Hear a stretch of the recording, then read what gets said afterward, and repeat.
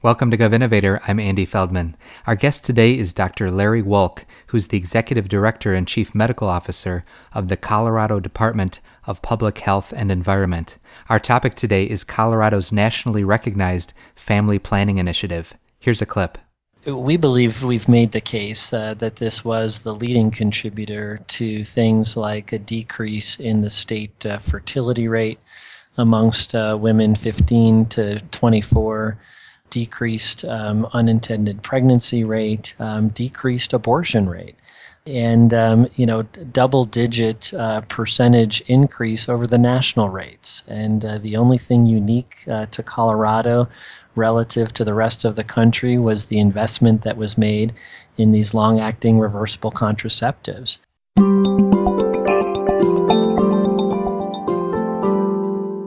To quote Isabel Sawhill of the Brookings Institution, if you want to reduce poverty, one of the simplest, fastest, and cheapest things we could do would be to make sure that as few people as possible become parents before they actually want to, unquote. An important initiative for doing that is the Colorado Family Planning Initiative. Launched in 2009, it has provided 36,000 long-acting reversible contraceptives, or LARCs, to low-income women through family planning health centers across the state. Since its launch, Colorado's teen birth rate has been nearly cut in half. In particular, the birth rate and the abortion rate for women aged 15 to 19 fell 48% from 2009 to 2014. To learn more, we're joined by Dr. Larry Wolk, who leads the Colorado Department of Public Health and Environment. Larry, thanks for being with us. Welcome. Thank you. My pleasure. Before we get into the specifics of the initiative, tell us the motivation behind it. Well, for 30 years or so, Colorado and almost every other state have had some sort of family planning initiative, whether it's federally funded Title X clinics or other sources of federal and state family planning support so that family planning can be made available. But what's been studied and discovered over the past 10 years or so is that really for young women, especially those living in poverty or whose lives are in transition, really the most effective method for family planning is a long-acting method, that being either an IUD or a long-acting implantable contraceptive. So a private funder was searching around amongst states 5 to 6 years ago, looking for an opportunity to really prove this theory that if you really make a long-acting reversible contraceptive available without any barriers, that you can significantly move the needle when it comes to lowering unintended pregnancy. And that's exactly how things got started, and that's exactly what we were able to prove. And Larry, give us an overview of the key components of the initiative. In other words, how does the Family Planning Initiative encourage the use of LARCs for young women who want them? Yeah, it really boils down to 3 or 4 things. We want to remove any potential cost barrier to patients and providers so that these are available without having to worry about who's going to pay for these things. We want to make sure providers are adequately trained to insert LARC, and we want to make sure that clients and patients really have the right education and the right information when it comes to LARC so that they consider these as really their first choice when it comes to family planning alternatives. So lowering the cost, physician training, and then the outreach and communications angle. Will you say a little bit more about the last one? How do you get the word out?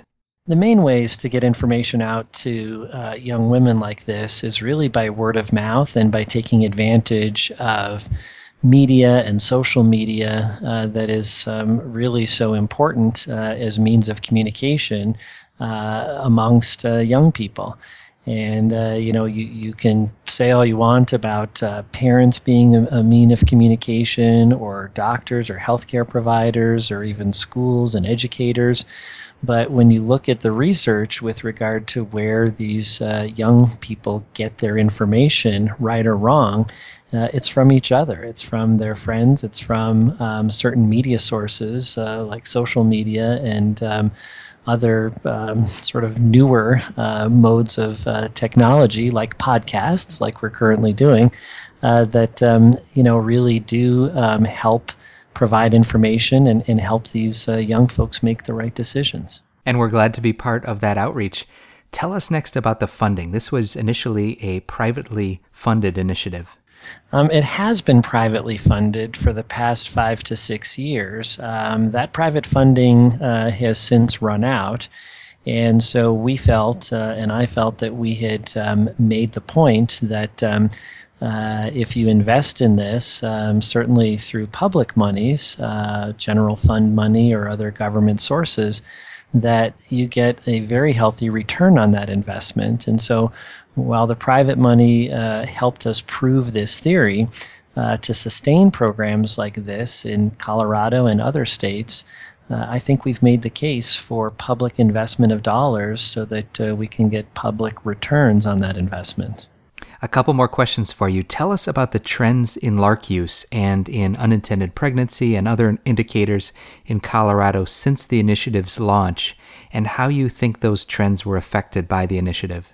We believe we've made the case that this was the leading contributor to things like a decrease in the state fertility rate amongst women 15 to 24, decreased unintended pregnancy rate, decreased abortion rate, and double-digit percentage increase over the national rates. And the only thing unique to Colorado relative to the rest of the country was the investment that was made in these long-acting reversible contraceptives. And we have those measures too. In 2008, Title X LARC insertions were less than 1% of all young women who came into those clinics. By 2014, it was up to 10%.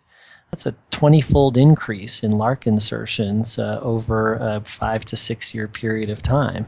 And in those counties that had those Title X funded clinics that were receiving LARC and who were inserting LARC at these higher rates, those counties had a proportionately lower rate of teen pregnancy than those counties who didn't.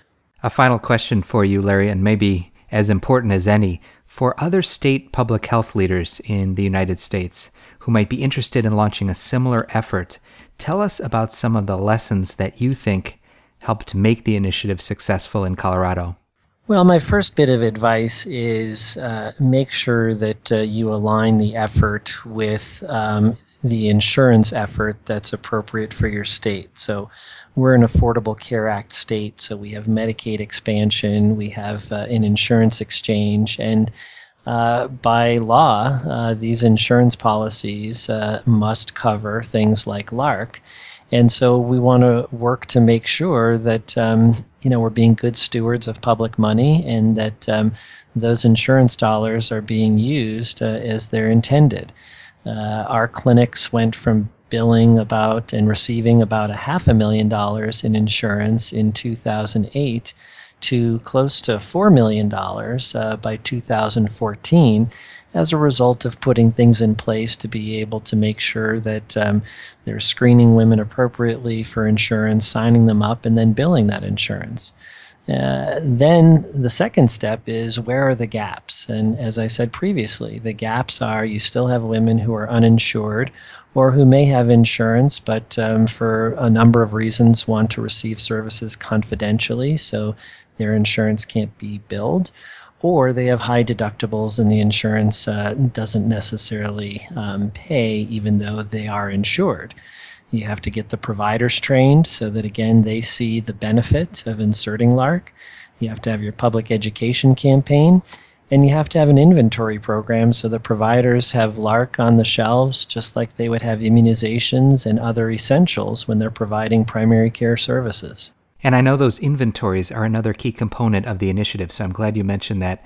My thanks to Dr. Larry Wolk from the Colorado Department of Public Health and Environment for giving us an overview of a leading state initiative around family planning. Larry, thanks so much. Thank you. I appreciate the opportunity.